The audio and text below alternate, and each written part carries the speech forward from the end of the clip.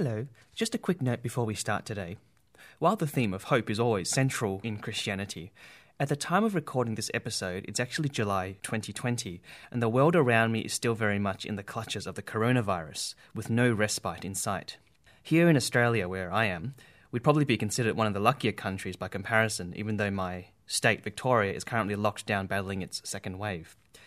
In addition to the virus, however, there's also increasing anxiety about the chess pieces of world power shifting, and its longer-term effects on things like the economy and our overall sense of security and so forth.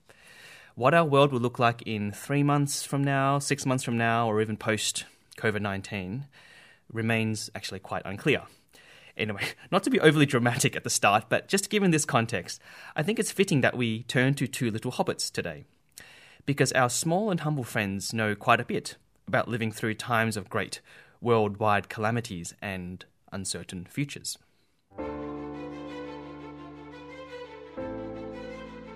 You're listening to The Myth Pilgrim, and I am Brother Lawrence of the Missionaries of God's Love.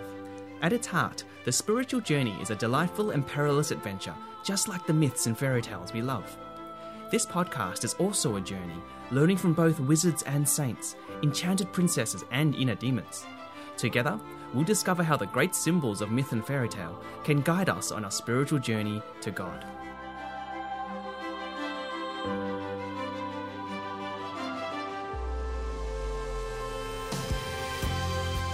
Hello, and welcome to the third episode of The Myth Pilgrim on Hobbits and Christian Hope. It is so great to have the pleasure of your company once again, and if this is your first time joining our little fellowship, welcome, and know that you are meant to be here, as Gandalf will assure you later. As you've guessed, today is our first tiptoe into the world of J.R.R. Tolkien's The Lord of the Rings. I love The Lord of the Rings, and I've got enough content from it to fill like 10 episodes at least of The Myth Pilgrim. I mean, right now, even as I record this episode, I'm drafting an episode about Tolkien's Catholic upbringing and his influences, as well as another episode on his love for Mother Mary and how Mariology is very much imprinted in all his female leads in his great story. So you can look forward to those episodes coming up, hopefully sometime soon. Now, this episode will assume that you are fairly familiar with the general story of The Lord of the Rings. If by chance you are in that small, unfortunate minority that haven't yet seen or read this great story, I hope and pray that this episode will inspire you to do just that. Okay, so I want to structure today's episode pivoting around 3 key quotes from the story, all of which reflect a different dimension on Christian hope. I'm going to say right at the start that what separates The Lord of the Rings from many works of great fiction of a similar genre, of a similar time, is the way it handles and presents hope. For a beautiful, courageous, and I would even say a divine hope permeates even the darkest darknesses and most hopeless circumstances. Written in the middle of the 20th century, in a century in which Tolkien had every right to be robbed of all hope in humanity, in technology, in God even, it's the story's hope that instantly elevated it into timeless classicdom. Is that even a word, classicdom? You know what I mean. Okay, so the first quote I want to explore is a little-known one from The Return of the King. It also happens to actually be my favourite passage from all 3 books, at least at the moment. Sadly, this passage/scene was omitted from the Peter Jackson movie version of the story, though the extended edition does hint at it a little. This scene takes place in Mordor, when Sam and Frodo are all alone, trudging through the rough equivalent of hell on Earth, on their way to Mount Doom. At this point, they are pretty much overwhelmed with despair, exhaustion, and hopelessness around them.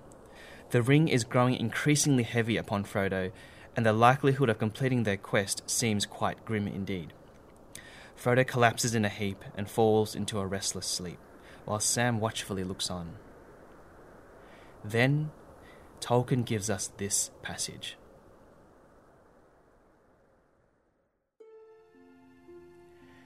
There, peeping among the cloud rack above a dark tower high up in the mountains, Sam saw a white star twinkle for a while.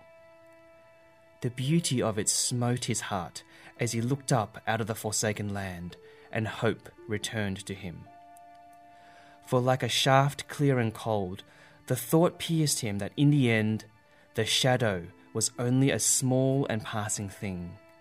There was light and high beauty forever beyond its reach.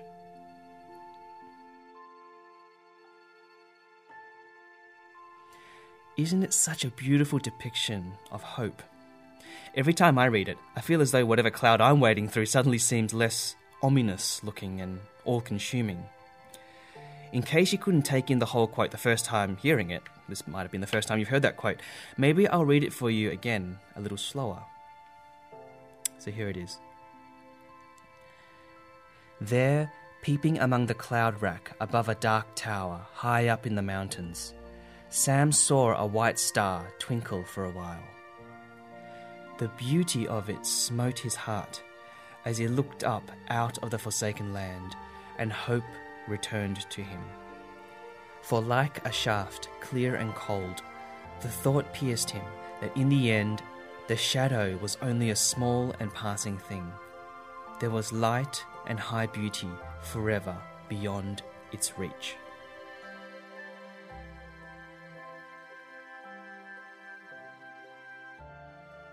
Here's the first dimension of hope I want to explore from this quote. Christian hope, like that white star that Sam saw, is forever beyond the reach of evil. This is because hope for us is not just optimistic thinking. It's not just about being cheerful or seeing the bright side of things or seeing the glass as half full and so on and so forth. Indeed, even the brightest outlooks of the greatest optimists, like Samwise Gamgee himself, cannot compare with the piercing hope that Christianity offers. This is because Christian hope, like the star, comes from outside the realm of what we perceive to be possible. It is a hope that even exists beyond human reason. Why? Because for Christians, hope is not just an ideal, but a person, Jesus Christ. And once upon a time in around 33 AD, Jesus turned the ideal of hope into a concrete fact. He made sure humanity's darkest possible scenario was transformable, for lack of a better word, into the greatest possible victory. I refer, of course, to Jesus' death and resurrection. Who could have thought that deicide, the murdering of God, or even the death of God, could actually transform into a happy ending?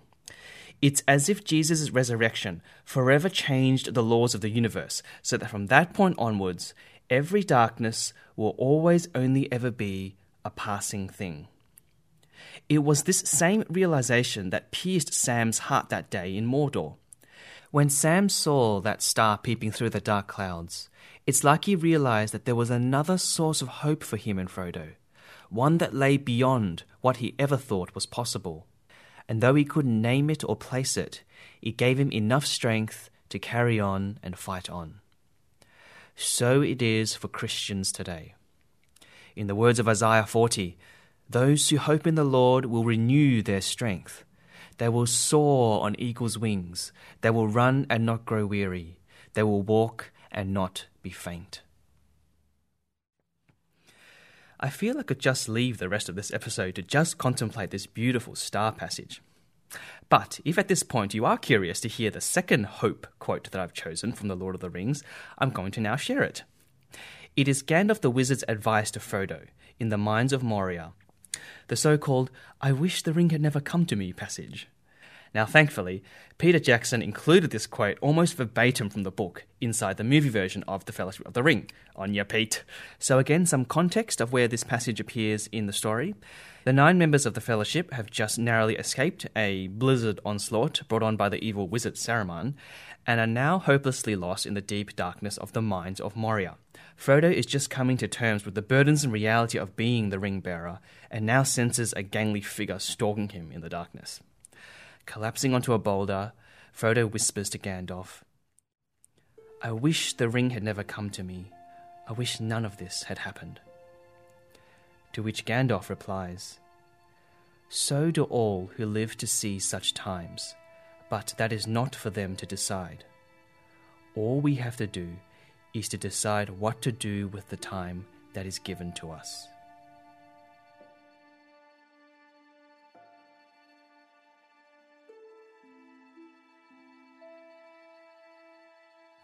You know, when I was preparing for this podcast, I looked this particular scene up on YouTube, and I was amused to find how many recent comments were like, "Gosh, we need to hear this today in 2020," and "Gandalf's our prophet during the coronavirus." I totally sympathise with these comments, for Gandalf is right. While we can all relate with Frodo wanting to give up the ring and hunker down in the Shire and just wait for things to go back to normal, that is not the way of Christian hope. Rather, our way is to discern with God what to do with the time that is given to us. For it is no accident that you and I are here today in this century during this difficult time. Indeed, God willed that you and I were meant to be here. And therefore, we are also meant to carry this ring of 2020, whatever that ring looks like for you personally. Depending on when you're reading this, depending on who's listening to this podcast and when you're listening to this podcast, it may not directly be COVID-19 related at all. The ring could be something to do with family or health or work. And while we may not have direct control of our difficult circumstances, we do, like Frodo, have the gift of time. Let's offer it to God and seek His will in how He wants us to use this time that He's given us. The genius of Tolkien's The Lord of the Rings is that the ring quest is actually accomplished through the smallest actions by the smallest people, each faithfully playing their part in the story unfolding before them. I mean, I'm not sure the bumbling Samwise Gamgee was particularly cluey on the grand plans about how to destroy the ring. His one care and focus was actually how to be loyal to Frodo, his master. You know, a promise is a promise, Mr. Frodo. Yet, without his simple loyalty to Frodo right till the end, it would have been game over for the Lord of the Rings by Book 1. And then, there's the simple loyalty of the Fellowship to one another. Even before the epic fail of Boromir's betrayal and the breaking up of the Fellowship, Aragorn, Gimli and Legolas still honour the vow they had sworn in Rivendell. Even though they couldn't personally bring the ring to Mordor anymore, they would still be loyal to their fellowship and to rescue poor Pippin and Merry from the orcs. It's a new character, new Hobbit. Yet this simple gesture of loyalty would become utterly instrumental in the sweeping drama of Middle-earth to come. Then, of course, there's Bilbo Baggins' tiniest act of mercy all the way back in The Hobbit. Who could have guessed that the small act of mercy Bilbo showed towards Gollum, in sparing his life when he was justified to take it, could prove to be the salvation of Middle-earth? After all, it was in the end Gollum who destroys the ring. Or could you even say, it was the mercy of Bilbo that destroys the ring? Gandalf was right when he prophesied, "The pity of Bilbo may rule the fate of many." And when he said, "Some believe it is only great power that can hold evil in check, but that is not what I have found. I have found that it is the small everyday deeds of ordinary folk that keep the darkness at bay. Small acts of kindness and love." Today, not all of us have much direct power to avert the numerous crises facing our world, but we do have much power to bring hope to those ordinary folk within our spheres of influence. How might we show loyalty to the fellowship of people God's given us? Even the smallest person can change the course of the future, Lady Galadriel tells us, and I think our Lord might just agree with her. Let me read the original quote again as a way of summing up this section. And this time, I'll do a sneaky here and tack on the last two lines which I didn't read out before. Now I will, just for your added nourishment. So, Frodo begins with, "I wish the ring had never come to me. I wish none of this had happened." To which Gandalf replies, "So do all who live to see such times. But that is not for them to decide. All we have to do is to decide what to do with the time that is given to us. There are other forces at work in this world, Frodo, besides the will of evil. Bilbo was meant to find the ring, in which case you also were meant to have it. And that is an encouraging thought."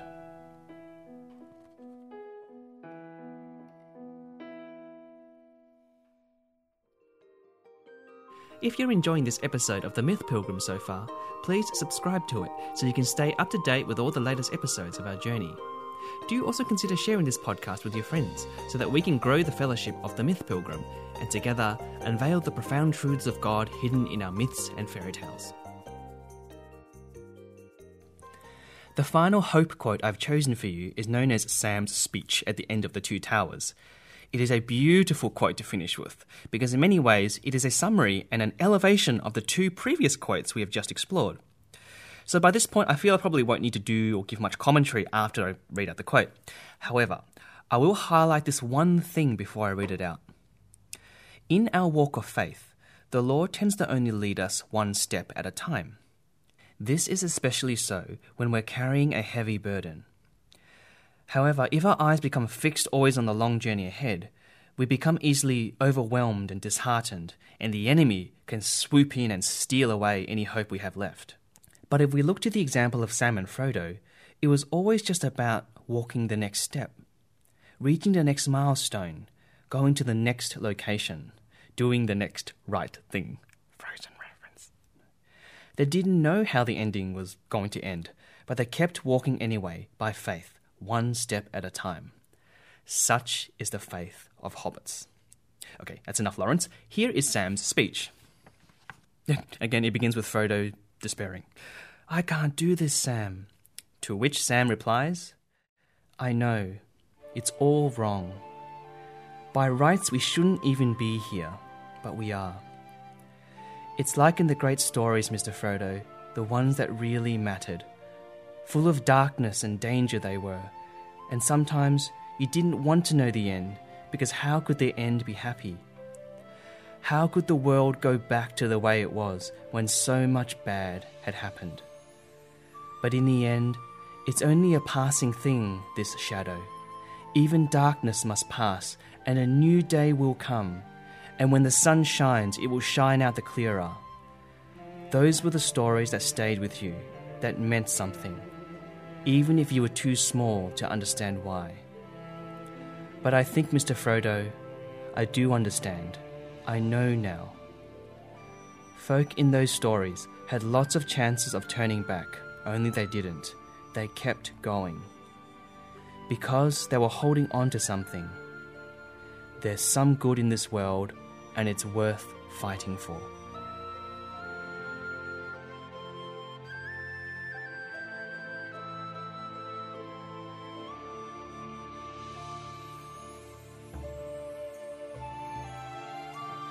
Sigh. So we've arrived at the end of another episode of The Myth Pilgrim. I really pray and hope that this episode has stirred up a deeper appreciation of Christian hope within you, and that you too may be inspired to be a Gandalf and a Sam during this difficult time. So today's practical pilgrim exercise for you is as follows. One of the most crippling effects of our times is social isolation. However, with technology and phone access these days, this effect may not need to be total. Maybe ask the Lord to put into your heart one person you can reach out to today. Perhaps it's someone you wouldn't normally contact with or connect with. Maybe it's someone who would feel the effects of loneliness more than others.